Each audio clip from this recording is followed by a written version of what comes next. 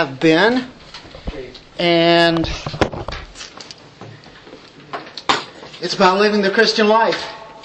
It's about being sanctified, and it's living all of this doctrine that we learn from Scripture, and Scripture also is living it. It's learning it, and it's living it, and then it's giving it, isn't it?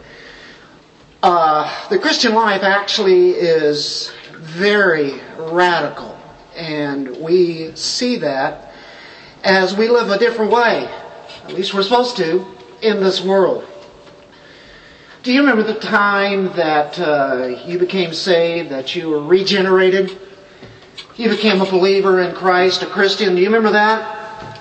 Well, I'll tell you what, you probably don't forget that if you are a Christian, right?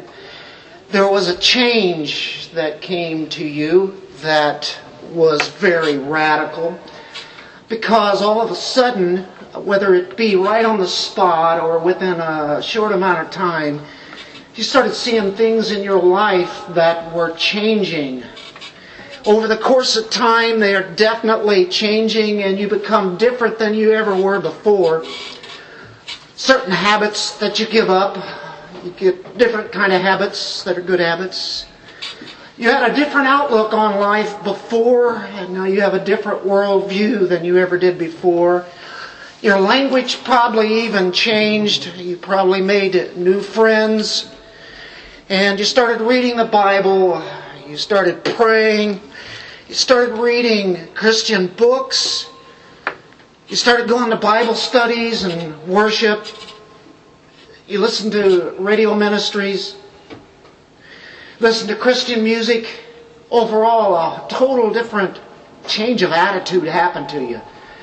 And you know it was the Lord that did that. You didn't do it, He did it. He came in and made quite a change. Whether it was instantaneous, which it is, you're a brand new person, but it starts showing in the course of time. But, that's only the beginning. Because this is an ongoing, everyday process as we continue to be changed. He's not done with us yet. Praise the Lord, right?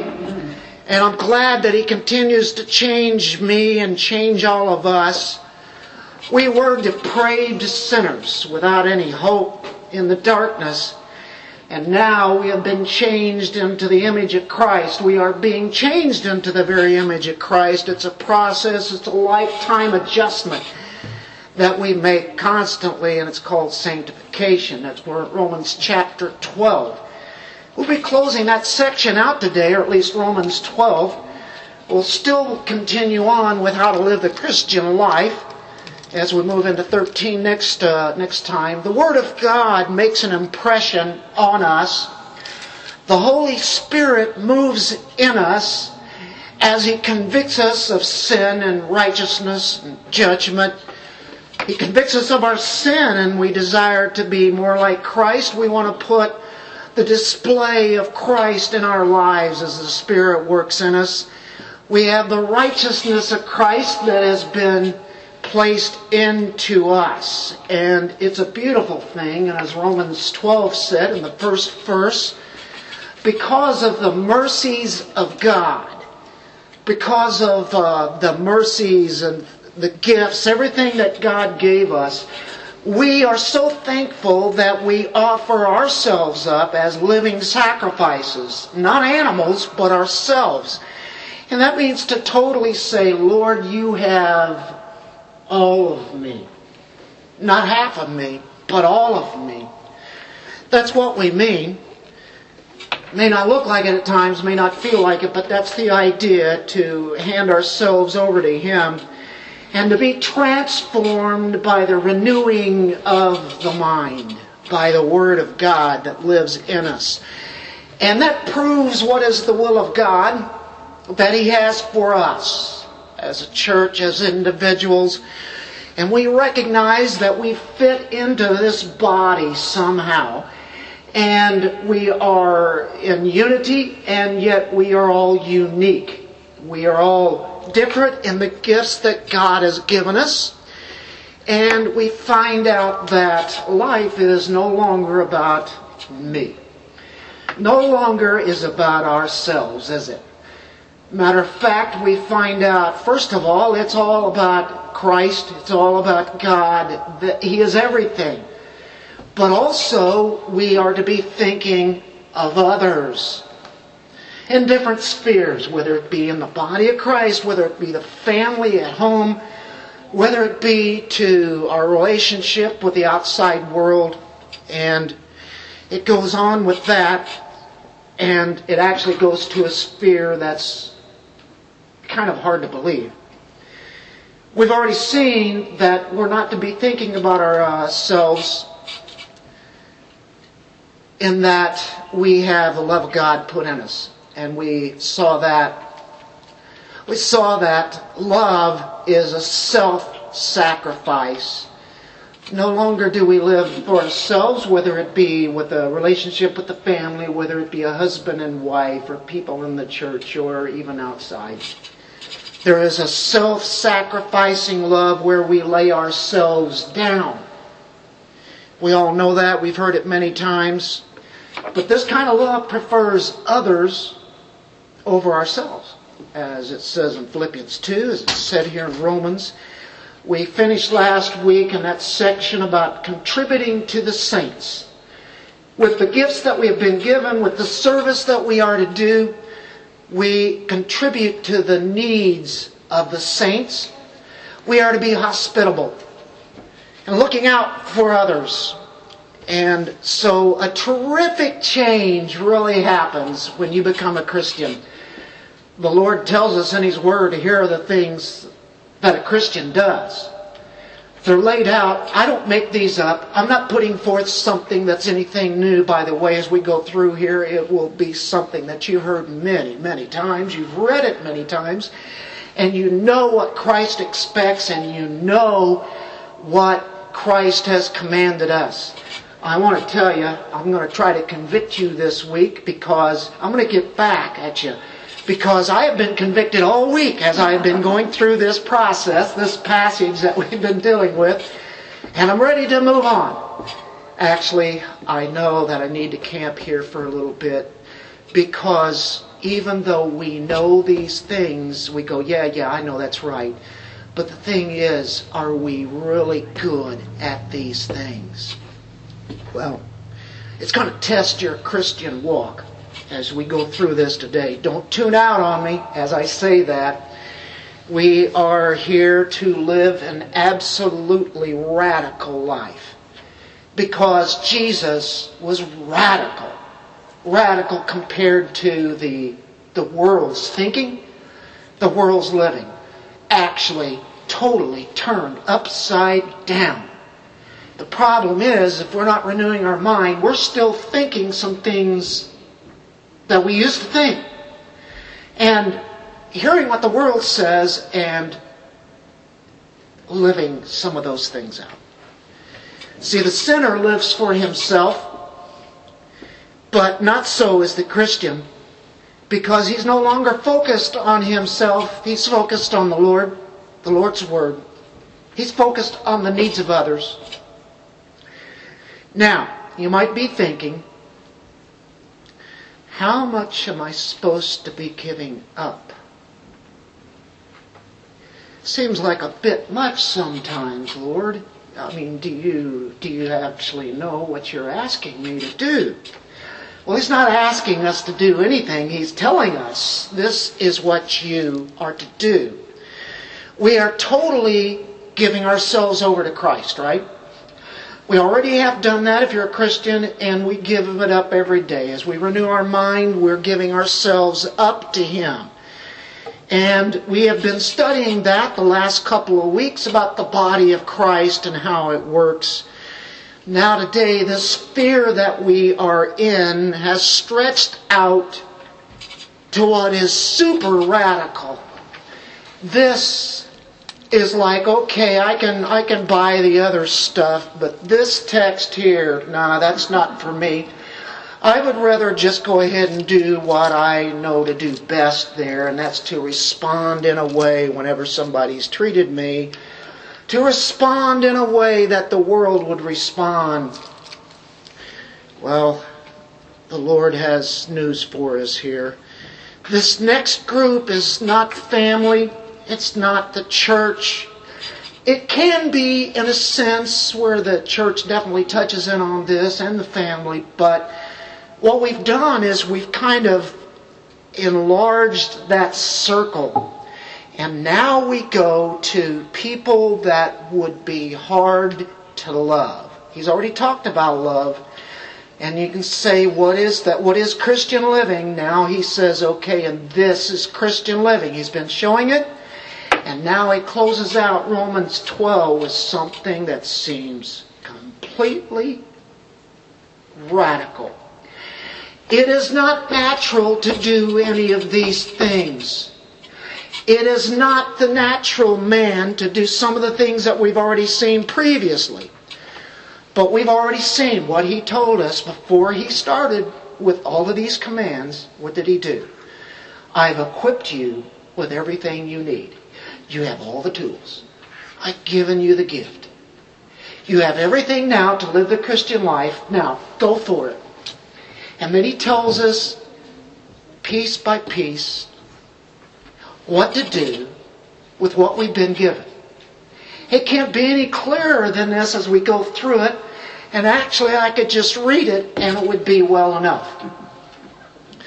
But no, I have to expound it a little bit more. We have some impossible commands here as far as the old man is concerned. But the old man is dead. We have a new man that's living in us. Put on the new self. Put on those clothes every day. It's all you already are clothed.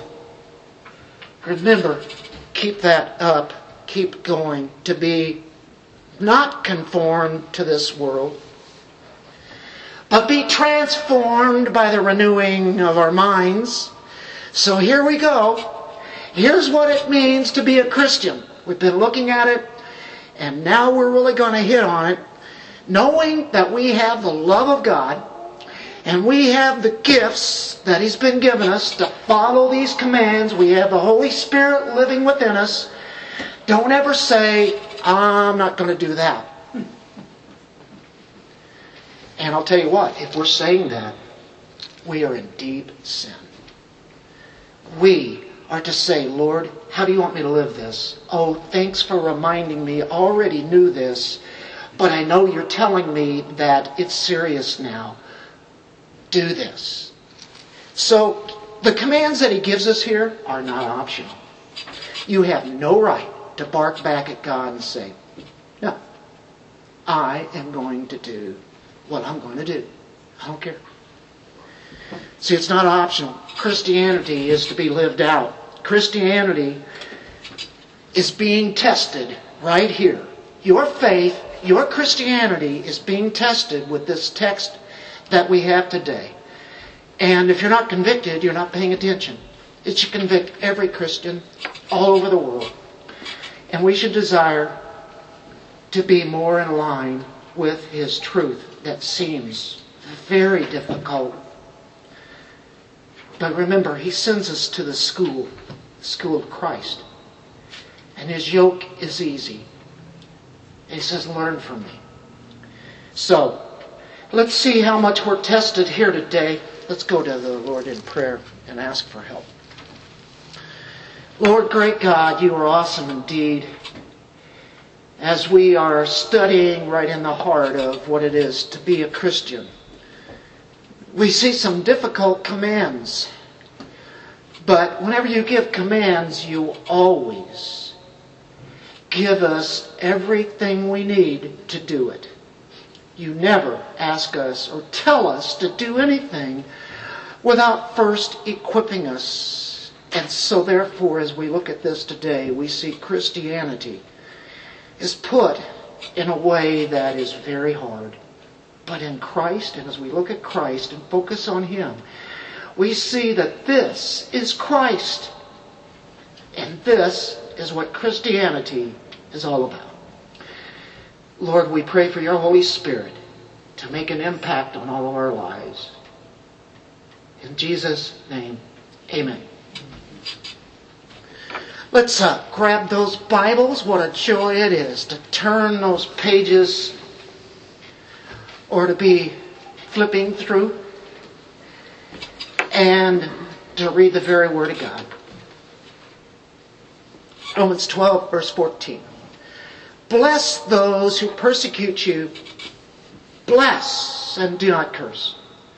Rejoice with those who rejoice. Weep with those who weep. By being of the same mind toward one another, not being haughty in mind, but associating with the humble. Do not be wise in your own mind, never paying back evil for evil to anyone, respecting what is good in the sight of all men. If possible, so far as it depends on you, being at peace with all men, never taking your own revenge, beloved. Instead, leave room for the wrath of God. For it is written, vengeance is mine, I will repay, says the Lord. But if your enemy is hungry, feed him. If he's thirsty, give him a drink. For in so doing, you will heap burning coals on his head. Do not be overcome by evil, but overcome evil with good. And that's the Word of God. You can be seated. Wow, this is radical. I keep using that word. But that's why, one of the reasons why the world hates us.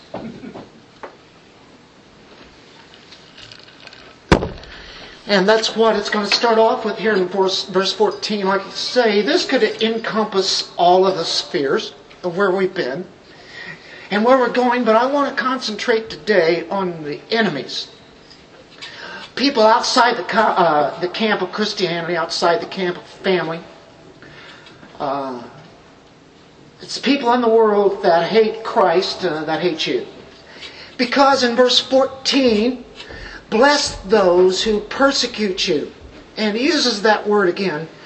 Bless, and then he gives a negative, and do not curse. So, I have to think of what Jesus said in Matthew 5, Sermon on the Mount. He said, you've heard it said that you're to love people.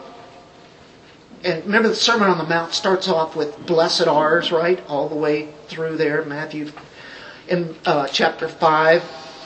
And, of course, we have the blessed ours all the way through verse 12. And you get to verse 43, and he says this. This is what a blessed person really is. Now, he says, you've heard it said, you shall love your neighbor and hate your enemy. You've heard that. Now, that's what they proceeded to preach and proclaim and teach. You've heard that said, to love your neighbor and hate your enemy. I don't think that they were to hate their enemy. Did God ever say that? But he says, but I say to you, love your enemies and pray for those who persecute you. Well, in our Romans, I think that ties in with this. Bless those who persecute you. Bless and do not curse. This comes directly from Jesus. Love your enemies. Pray for those who persecute you. That's who we love. We love everybody. There's a different level of love all the way through. Like I say, there's a family love. There's a love that you have with husband and wife. There's love that you have of your neighbors, and then even loving the enemies. To lay yourselves down for your enemies. So he mentions persecution here in our Romans 12:14. Bless those who persecute you. Bless them. Persecution means to pursue someone with the intent of doing harm. That's persecution. To pursue them, really go out after them to bring on harm. Whether it be physical or whether it be mental abuse, what have you. And we are to respond to those who pursue us with the intent of doing harm to us. And what are we to do? Give them a blessing. That is really odd. You know what it is? It's wishing them the best. That's the thought. Jesus, you've gone a little bit overboard here, kind of stressing how we're to love this, right? I mean, that's the natural man trying to respond there. The thing is, we know that, yes, we are persecuted, and the more that we stand for righteousness, stand for Christ, stand against the world, we will be persecuted in a sense. Here in America, there is persecution going on. There is that sense, and we know we've heard that topic many, many times, but Jesus makes a comment about it, and I think it's worth the effort to look that up in chapter 15, starting at verse 18. If the world hates you, know that it has hated me before it hated you. Did the world hate Christ? Yeah, the world crucified Him. He died in the worst way. The world did that. It was the religious people that started it, so it was the Jews that did it. It was the Romans who did it and put Him on the cross. And let's go out a little bit further. We did it. All mankind did it, from Adam all the way into future time till Christ comes back. They will hate Christ. It's as if He's hated, His people will be hated. It says, verse 19, if you were of the world would love its own. They want you to go along with it, and if you don't, guess what? But because you are not of the world, but I chose you out of the world, even though we live in this world, we're not of it. He chose us out of that. Because of this, the world hates you, because you are chosen. That's why you're hated by the rest of the world and the way it's going. Remember the word that I said to you, a slave is not greater than his master. If they persecuted me, they will also persecute you. If they kept my word, they will keep yours also.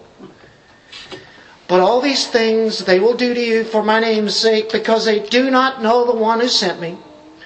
If I had not come and spoken to them, they would not have sinned, but now they have no excuse for their sin. He who hates me hates my Father also. So if they hate us, they're really hating Christ, and they're really hating God the Father. And that's really what it boils down to. So that's easy. We've heard that many, many times. The thing is, when we stand for Christ against the world, we'll experience it. Last Saturday, I guess a week ago, there was a guy by the name of Derek Reimer. He went to protest. This is about persecution. He went to protest a drag queen story hour in the public library in Calgary, Canada. Christians are really being persecuted in Canada. And he went there to actually tell them that this was a wrong thing to do, which is the right thing to do, for him to do that. And it was for children of all ages. We've got children of all ages here. Can you imagine our kids being in a situation where they have to be read to by somebody about drag queens and having a story there coming from that angle? What Reimer did was he preached the gospel, and he called out homosexuality and transgenderism as a sin before he was forcibly removed. I don't know if you saw any clips or not, but there is more than one person that shoved him out of the room, and he was decked to the floor. And he was actually done that by multiple people. There was video of it and everything. It shows two men throwing him down, and he goes down to the floor and he says, Jesus Christ is Lord, turn to Jesus and to repent. That's rather bold. But he's calling out what we really are to be doing when they hear something. Can you imagine children being in that kind of situation? We've been hearing a lot of things up in Columbia, Missouri about this, and that made big news. And of course, there were a lot of people thought it was just a great thing to do, parents and such, and definitely schools. There's a law in Canada now that forbids saying that homosexuality and genderism is wrong. Well, that's Canada. Well, the thing is, it's definitely coming this way, and it kind of already is. It's not necessarily all law yet, but this is religious persecution. And it's harassment on a high level to people that are just trying to be right and tell them. They want to protect the kids, and yet you'll have school boards saying, we're protecting the kids. And then you find out they have all of these books in the school library.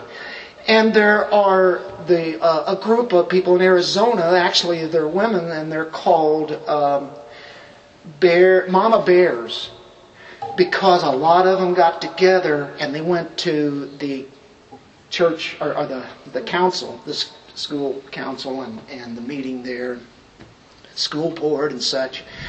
And one of them tried to speak out, and they were shut down just immediately because they said the books.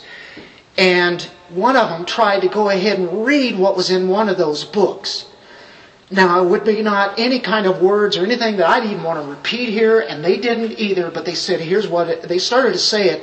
They were shut down and says, you can't say that in this meeting. It's not appropriate. Those words that are put in there are not good to say here. These are the same people, and then they said, we are protecting the children by the. But they have the books that. Did you see what they were caught, and people laughed when they said that. They all knew what they just said, but yet they had no other answer, so they gave that ridiculous answer. They just blew everything away. But that's what they do. Well, it could very well be on its way here. It probably kind of is. At the same time, how do we approach this? Well, not everybody's going to do what that pastor did. There's different ways of approaching. I'm not saying everybody has to go to the library and do that. But if you're called to do it, you might wind up doing it. So he says, bless and not curse. So how do we respond to persecution? Well, first of all, we do not compromise. We do stand for righteousness always. And we call out wretched sin when it is that wretched. But at the same time, we never curse or the persecutors. We never curse them, but actually we bless them. And that's really what this pastor did. He gave them the gospel, and he said that they need to repent. And Jesus Christ is Lord. They need to know that. Well, I'm sure they don't hear it. They do not want to hear it at all. But I will tell you that it's a hard thing to bless people when they're that way, isn't it? I know if I let my natural reaction rule, it'll do something that I shouldn't do. Because there is an old response that I would like to do and call them out, and then I don't know if I would necessarily cuss at them, but maybe I would have the wrong attitude back with them. I have to let God's Spirit and Word reign. As I'm calling out what truth is, I must also do it with gentleness, reverence, and love, because God is a God of balance. And that's what we always do. Anytime there's somebody that disagrees with what we have, we always approach it with love. So, the more we stand out for Christ, the more that we will have opportunities to be persecuted. I'm not saying don't look for persecution. It will come. If we don't identify with Christ's cause and His righteousness, well, the less that we'll have the danger of persecution. And less will be the temptation to even retaliate because we will have not said anything. Now, what does it mean to bless? Bless those. Okay, bless those who persecute you. Bless and do not curse. Bless. What is it? Well, the word is eulogia. EU is good. Logia is dealing with an expression, a word, speaking a word, let's say. To speak a good word.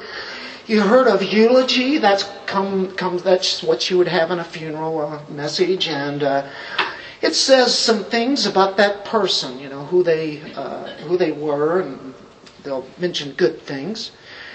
And so it's dealing with blessing and not cursing. When we pray for our enemies, do you know what we're doing? We're asking God to bless them, to do good to them, to give them mercy and grace and goodness. We're actually asking God, would you bless them and do good to them? How often have we done that? Well, you see, so often the self is consumed with itself. And that's what we are to be dying daily. We haven't arrived yet. We all have problems with some of these things. We want to get better, though, don't we? We get better at it by the power of God.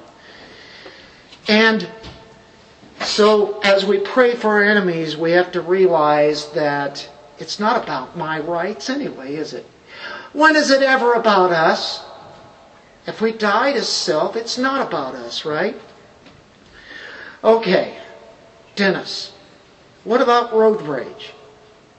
Well, and you're not talking that you guys have road rage. I'm sure you don't. Christians don't do that.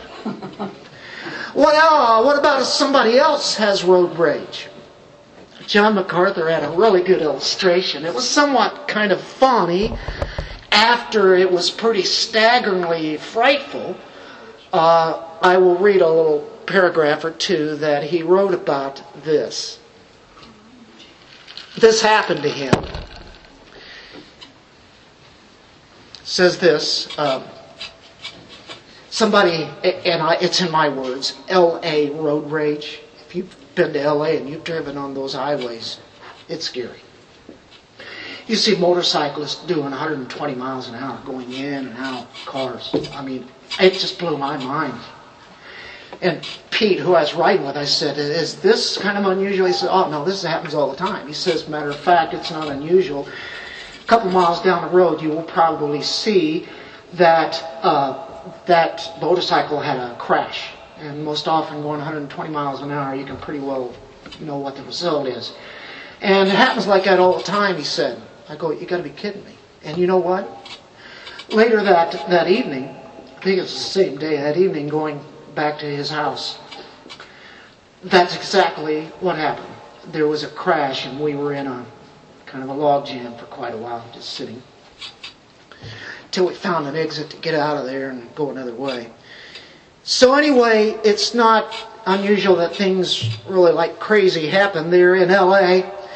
Well, somebody thought that MacArthur took his space on the road. John pulls over the car, which I'm not so sure I would ever want to do. And the shirtless guy came up to the window of the driver's side, where MacArthur is sitting as he's driving. And he started spewing out all sorts of profanity you can imagine. Well, when the man was done, John Mack asked if he felt better. Do you feel better? And then MacArthur said, I don't know what this is all about, but if I've done anything to offend you, I'm sorry.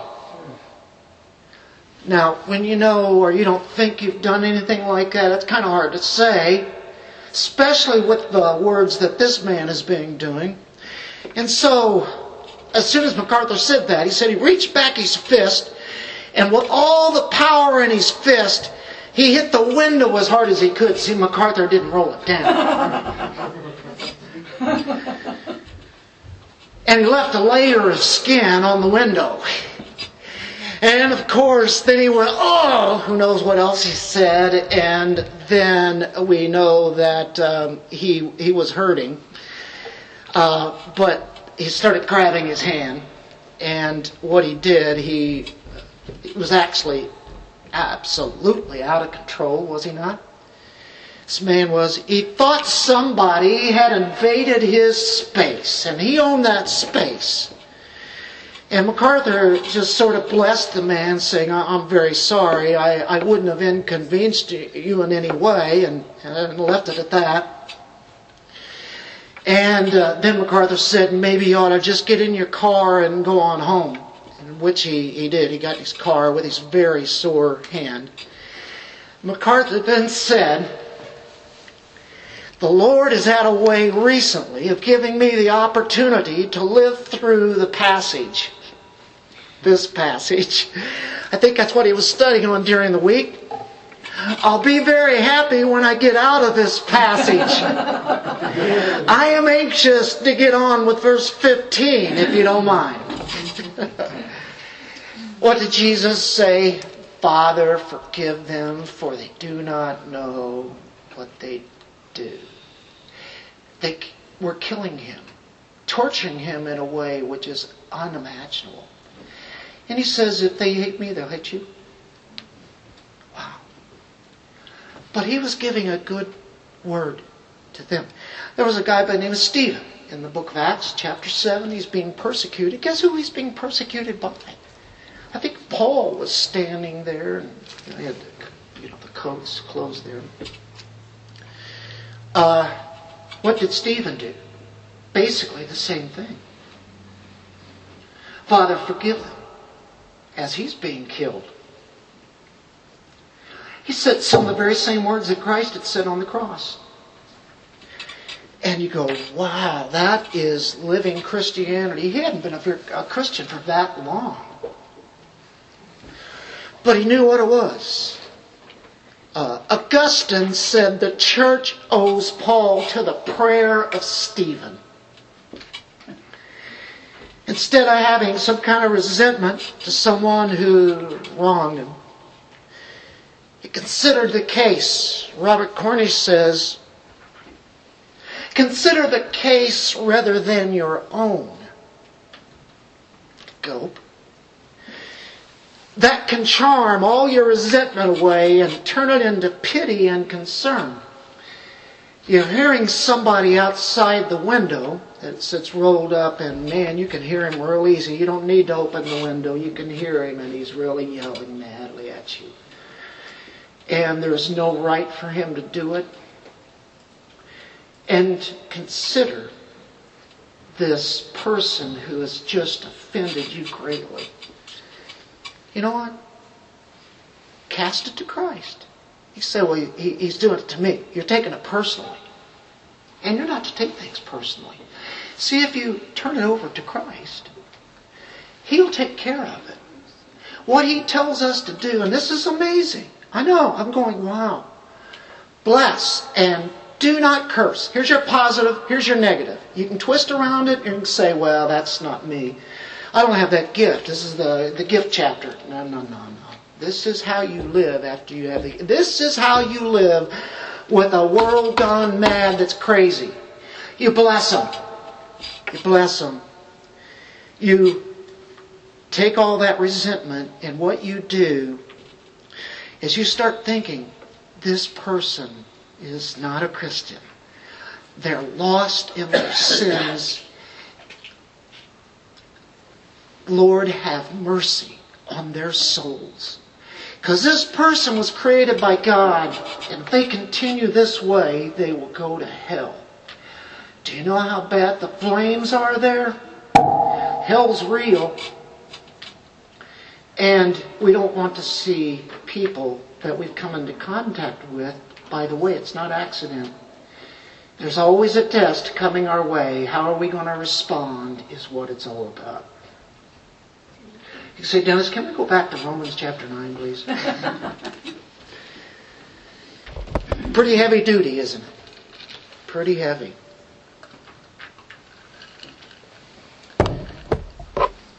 Give them a blessing. eulogia. Well, number 2 now.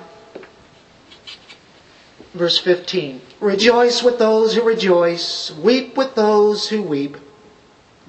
So you can say, okay, it says to bless my enemies. Okay, Paul, since he wrote this, Paul, how do we do that? Paul is being inspired by the Holy Spirit. And he says, this is what you start with. You rejoice with those who rejoice. Be empathetic. Empathetic. Empathetic means this. It's having the ability to identify closely with someone else.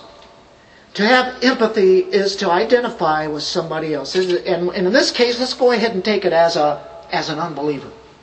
They're lost. It's to take interest in that person. And you stop thinking about yourself and, yeah, they're offending God with all the language that they're using. It's horrible, but you cut through it. It's not that God is surprised and He's never heard such words in all of eternity. He hears it all the time. It is sad. It's even sadder when we as Christians sometimes can use language and to not represent Christ. But we're not to be thinking about ourselves all the time. Whenever there's an opportunity to celebrate somebody, let's say there's something to rejoice about, legitimately rejoice and celebrate with them. Something good has come their way. Some kind of success. They've done something to earn some kind of reward. They're prospering. You can say, yeah, but they don't deserve it. They're an unbeliever. They're hateful people. And he says, celebrate with them. It's kind of hard, isn't it? He says, do it. Rejoice when someone else is rejoicing. Weep with those who weep. There's the other side. When somebody's going through a very difficult time. You can say, yeah, they deserve it. They've been sinning badly and they deserve it. Matter of fact, somebody might really stick it into their ribs and tell them how bad they have been and they deserve it, right? Well, that's the way of a natural man is. They'll kick people when they're down. Christian actually is distinctly Christian in being sympathetic. Not indifferent to some situation, but to be sympathetic. The word weep means to shed tears. Literally, it's very strong. And it's an evidence of how a Christian shows sympathy. They're so taken by a person in the way that they are downtrodden. And they're going through a personal bad time. You know, Jeremiah was called the weeping prophet. And he had something to say that all throughout his prophecy showed that he was a man of emotions that felt for his people, Israel, and he would weep for them. In Jeremiah 9:1, oh, that my head were waters and my eyes a fountain of tears, that I might weep day and night for the slain of the daughter of my people. He did have tears. Constantly he had such a love for them that he was right there with them. He identified. So blessing the ones not cursing, rejoicing, or weeping. And we know that that is a high road, but we don't always take it. The next one is by being of the same mind toward one another, not being haughty in mind, but associating with the humble. Do not be wise in your own estimation. Now we're going to go through these rather quick. This would be under the heading of be amicable. And you might say, I've heard that word, what is it? Well, it means to be easy to get along with. You know, you ever heard of certain people who say, you'll get along with them just fine. You will do okay. Listen, that person will reason with you. He will listen to you. They're confident that they are easy to get along with. It's the idea of live in harmony with. Now, a lot of these can be right in with the church, right? But like I say, if we press this to those ones that are enemies, it would be well for us to do. You say, okay, well, what are you saying? Let's say don't cause turmoil when you know it can. Sometimes it's better to watch what you say. To bite the tongue, maybe not say anything sometimes. We should be like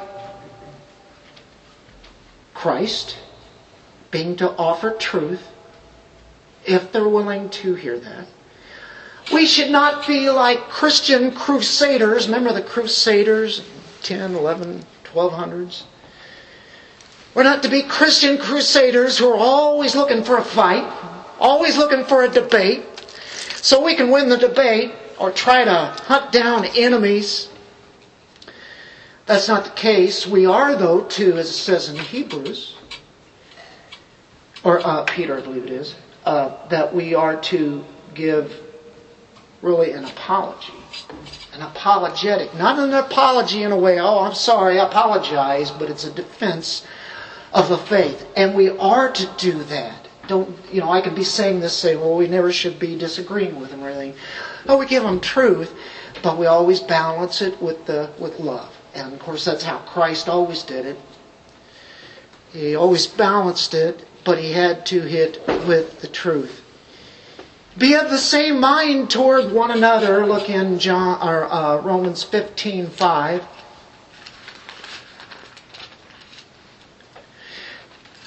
Now may the God of perseverance and encouragement grant you to be of the same mind with one another according to Christ Jesus. Now he says there, the God of perseverance and encouragement. The God who He gives us the strength, the encouragement, the perseverance to be like-minded, or to get on the level of where they are at, to speak to them. We are to love and win people, not root them out and beat them senseless, but to love them with the truth and to win them to Christ. If that's not the time, then it's okay. But don't be always browbeating them and saying, this is what this says here and you have to do it, and that kind of thing. We know that never really gets anybody's attention, and you turn them off completely. So to be amicable is one who wants to get along with everybody, if it's possible. And he'll address that in a moment. He says in that same verse to be humble. Associating with the humble, or actually we'll say be humble first. Leon Morris said, the person who is wise in his own eyes, listen to this, is rarely so in the eyes of others.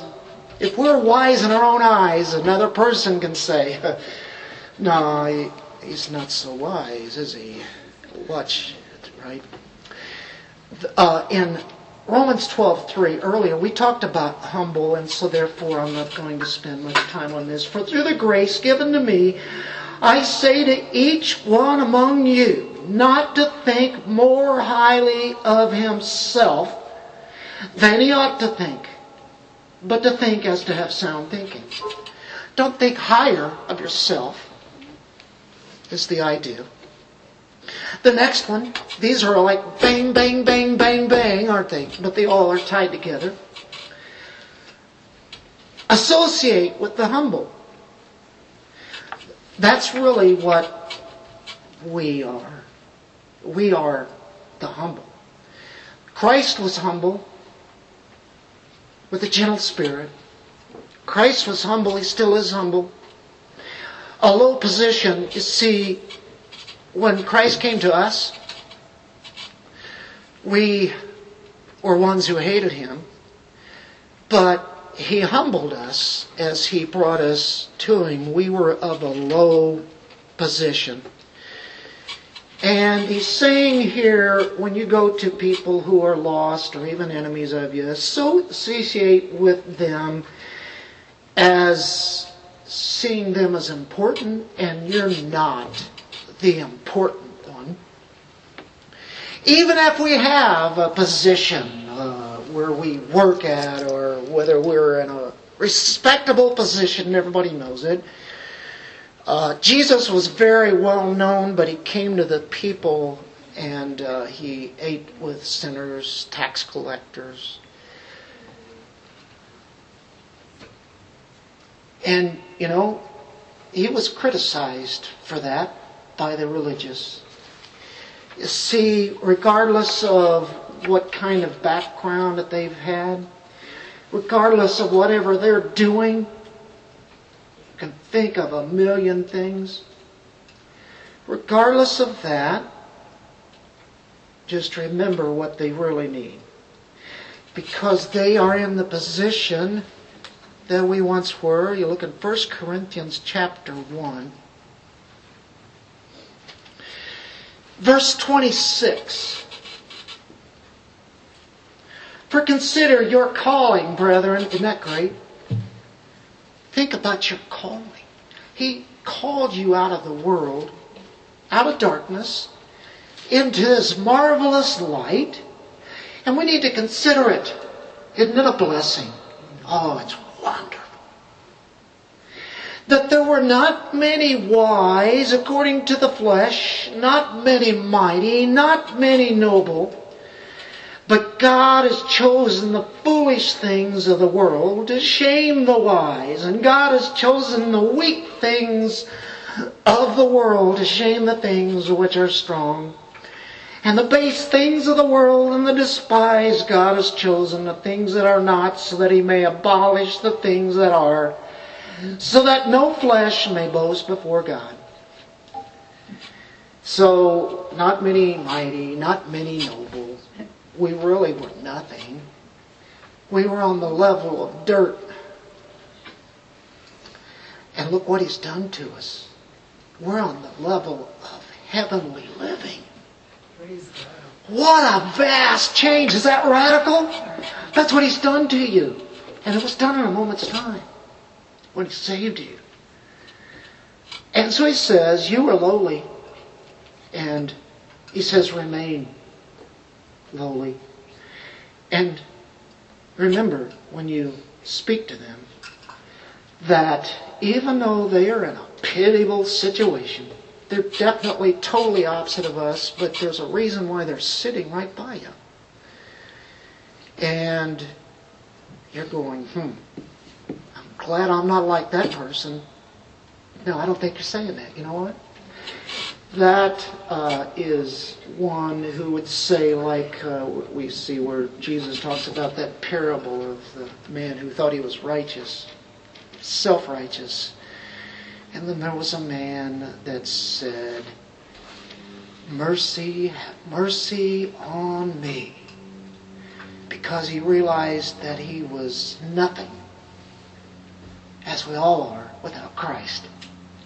We need the mercy of God to have Christ. Let's look at Luke 14, verses 12 through 14.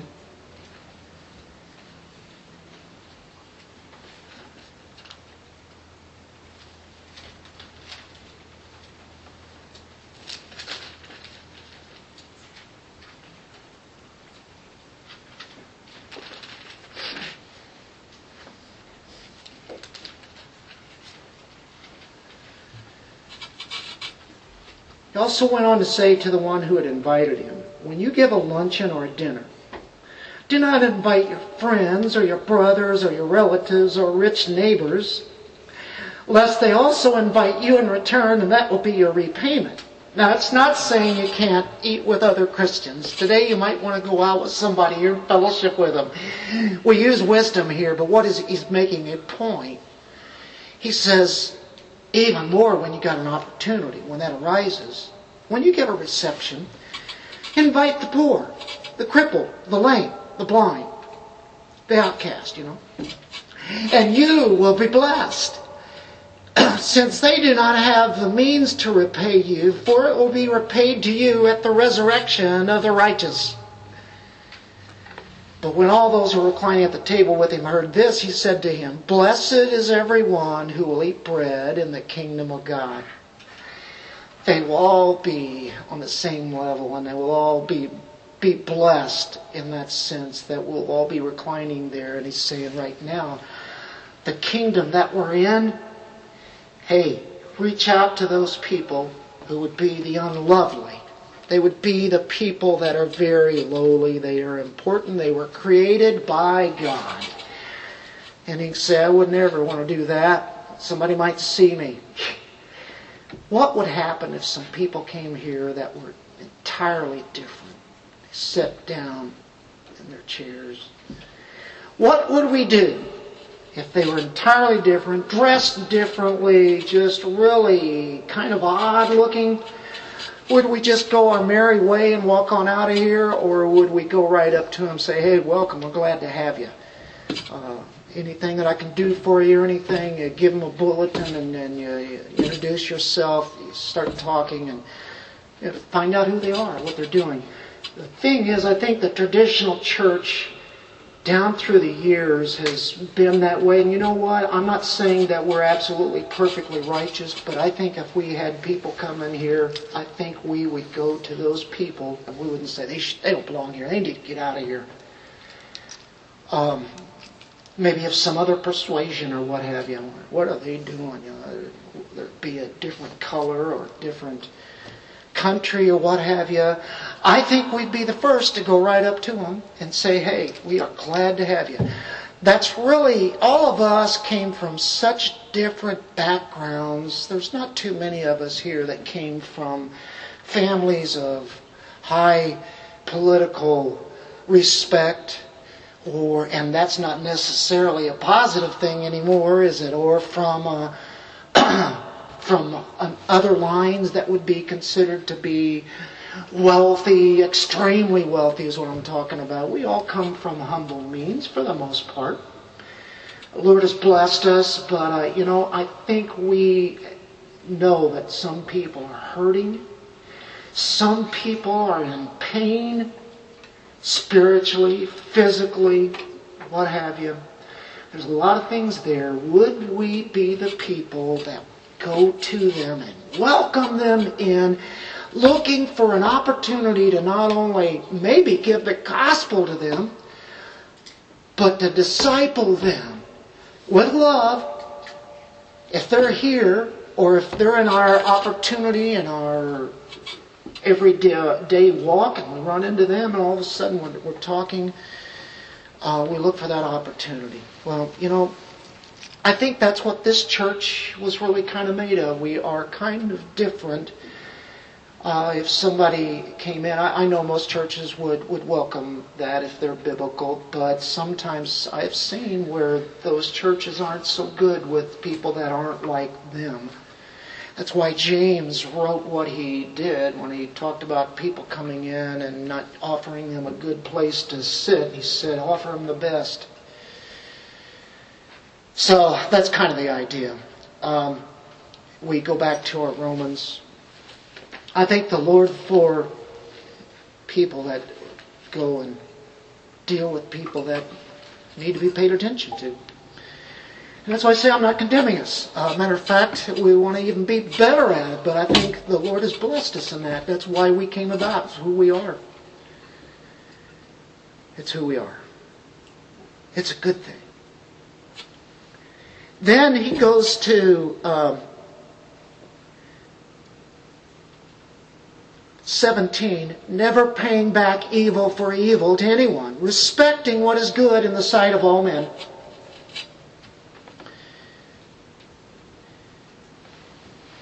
If you go back to 14, remember verse 14, bless those who persecute you, bless and do not curse.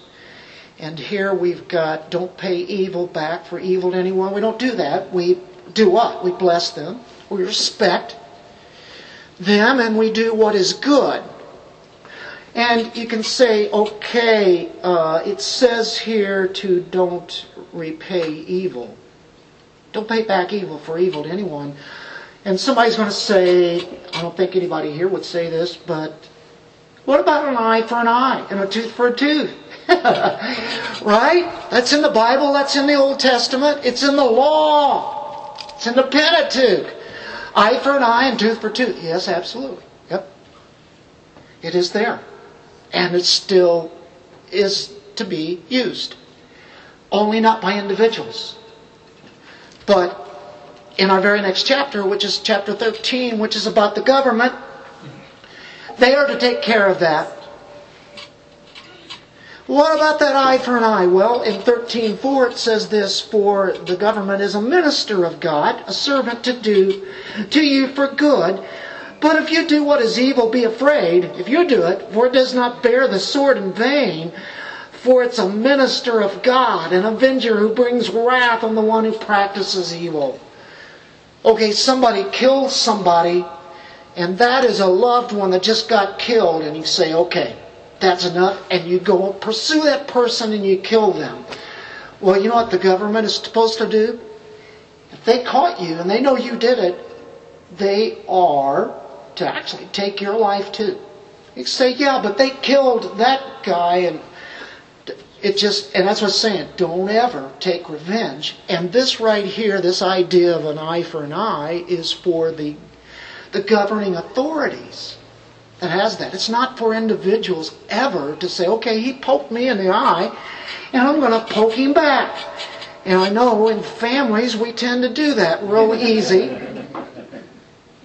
They did that, so therefore I'm going to do this.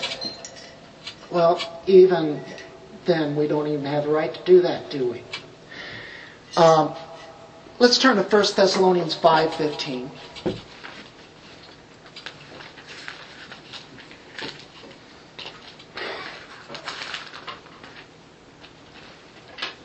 See that no one repays another with evil for evil, but always seek after that which is good for one another and for all people. Sounds like the same thing, doesn't it? How about 1 Peter 3, verse 9?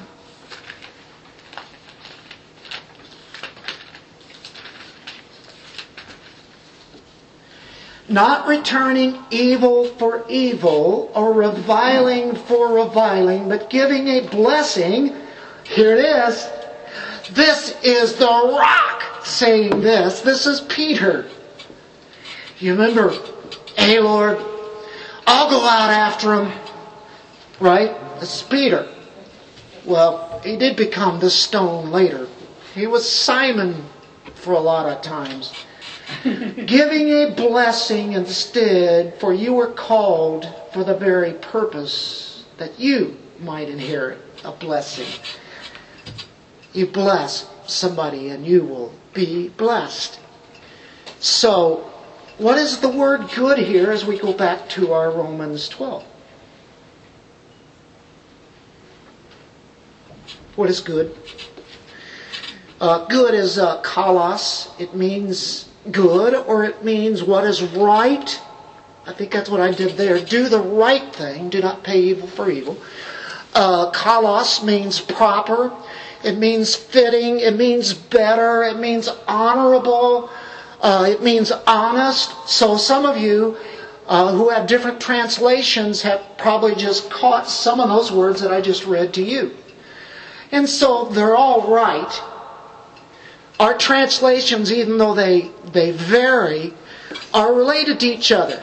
Christians are to lead the way in whatever is good, whatever is right, whatever is honest.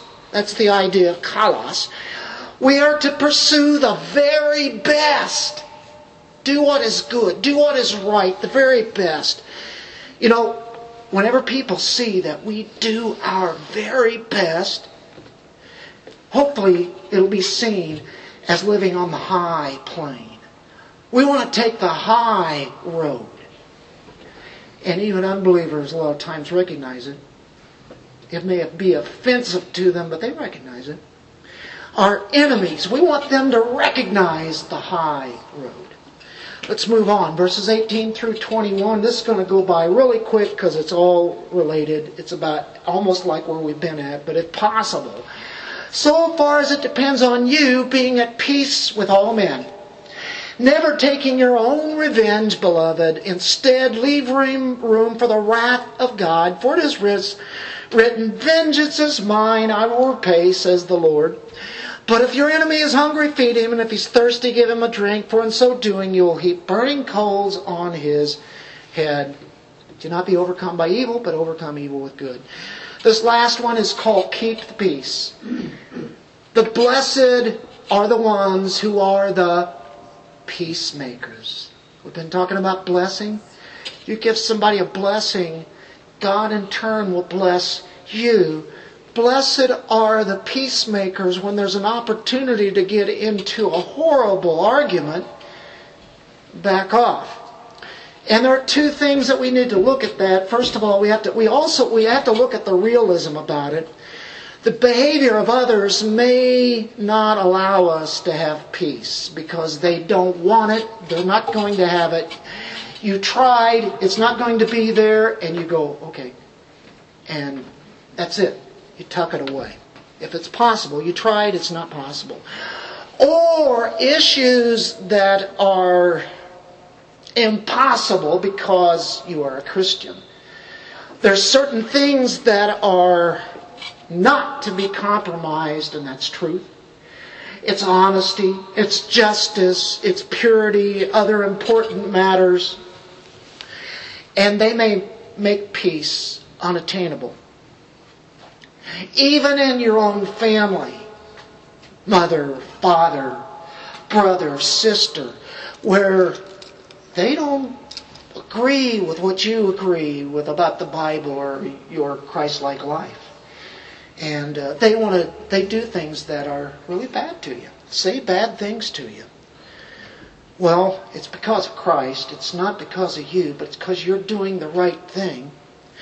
Here is what it is to, like in Proverbs chapter 10. Look at all of these. As far as the flesh is concerned versus the spiritual man. Proverbs 10 verse 12.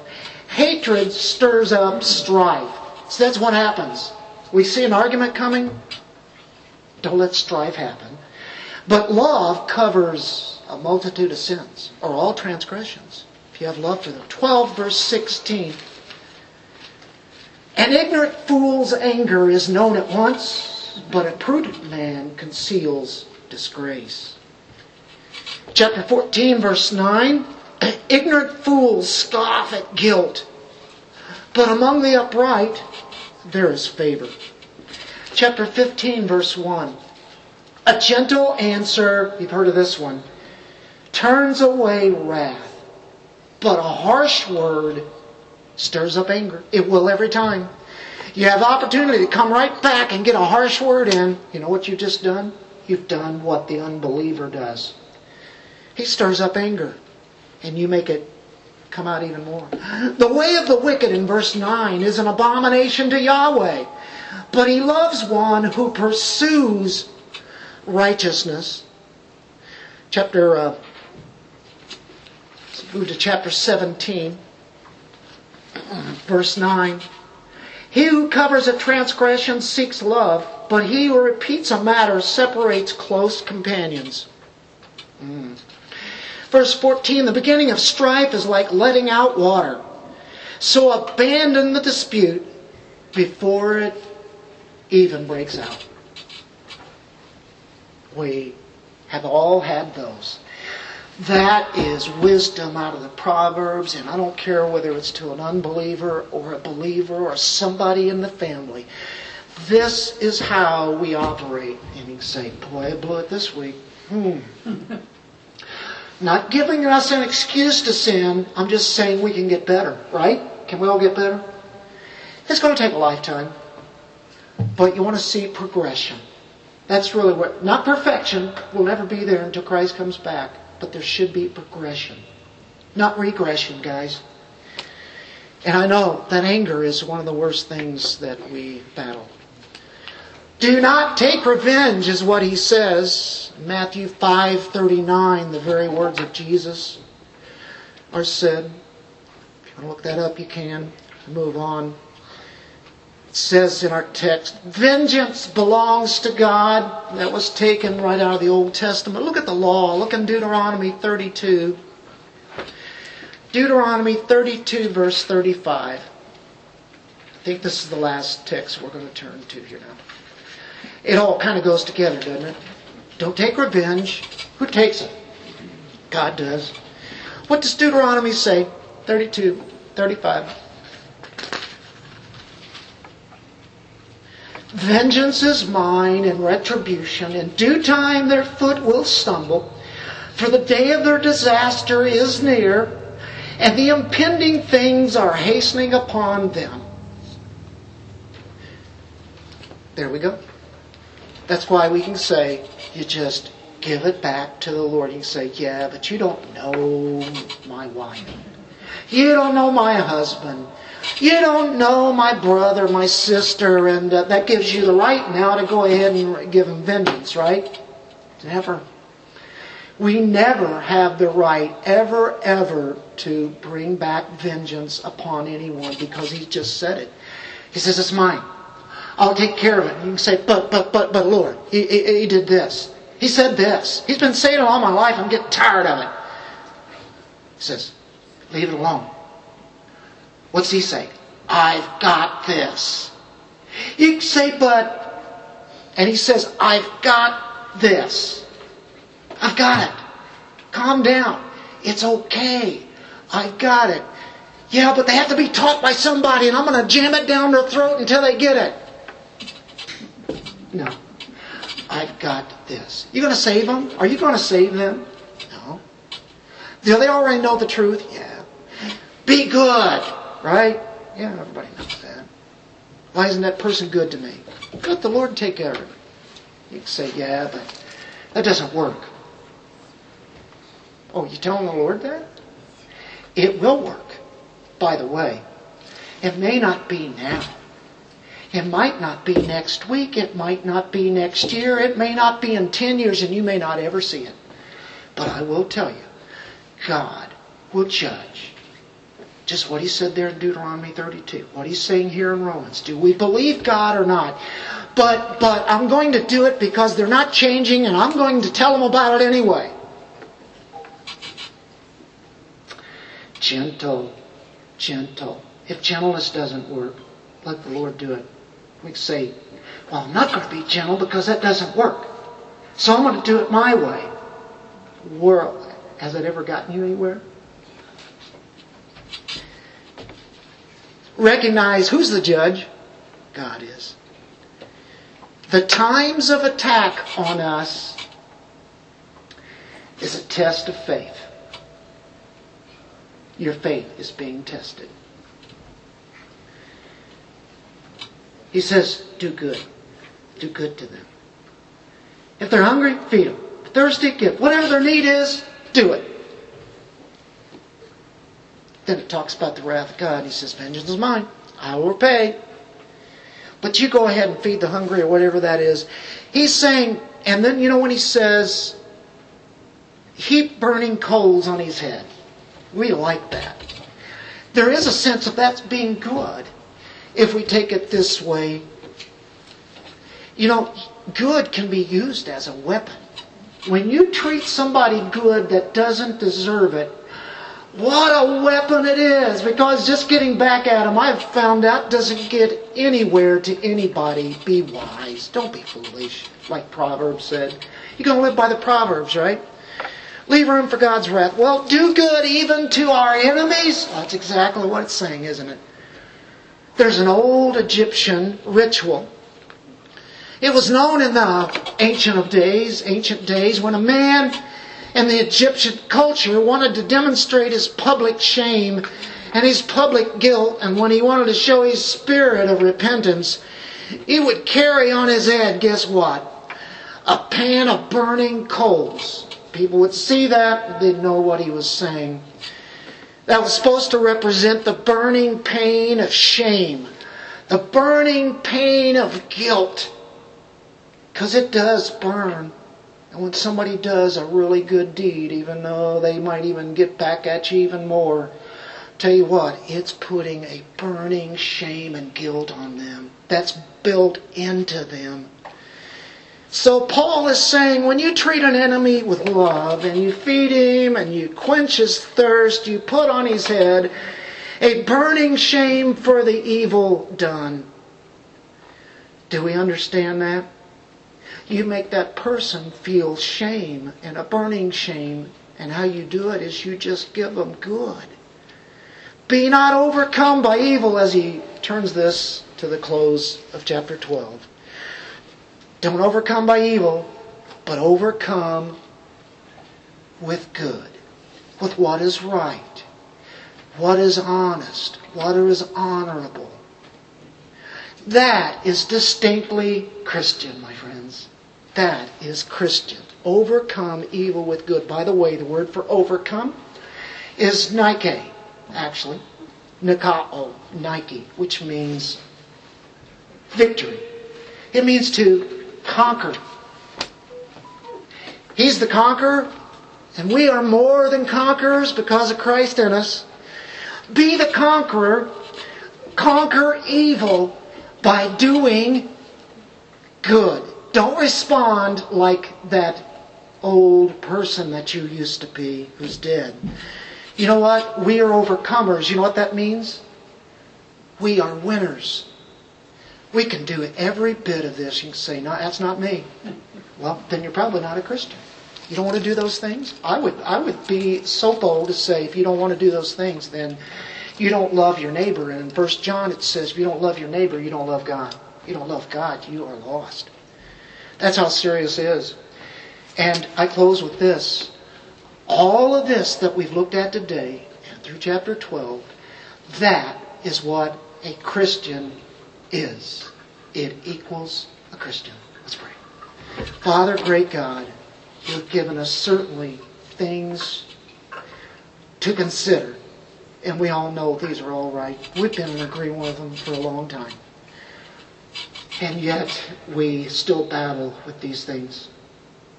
And we know that your power can overcome these. This is how we do it. This is how we do it. As we see in Scripture, we have been given a steady diet of the truths coming from God. There is an opposite way, and it comes from the world. We're going to do one or the other. Lord, by your Spirit, may we be able to do these and honor you and put these things even better into practice than we ever had before, so that we can honor and glorify you. In Jesus' name we pray, amen.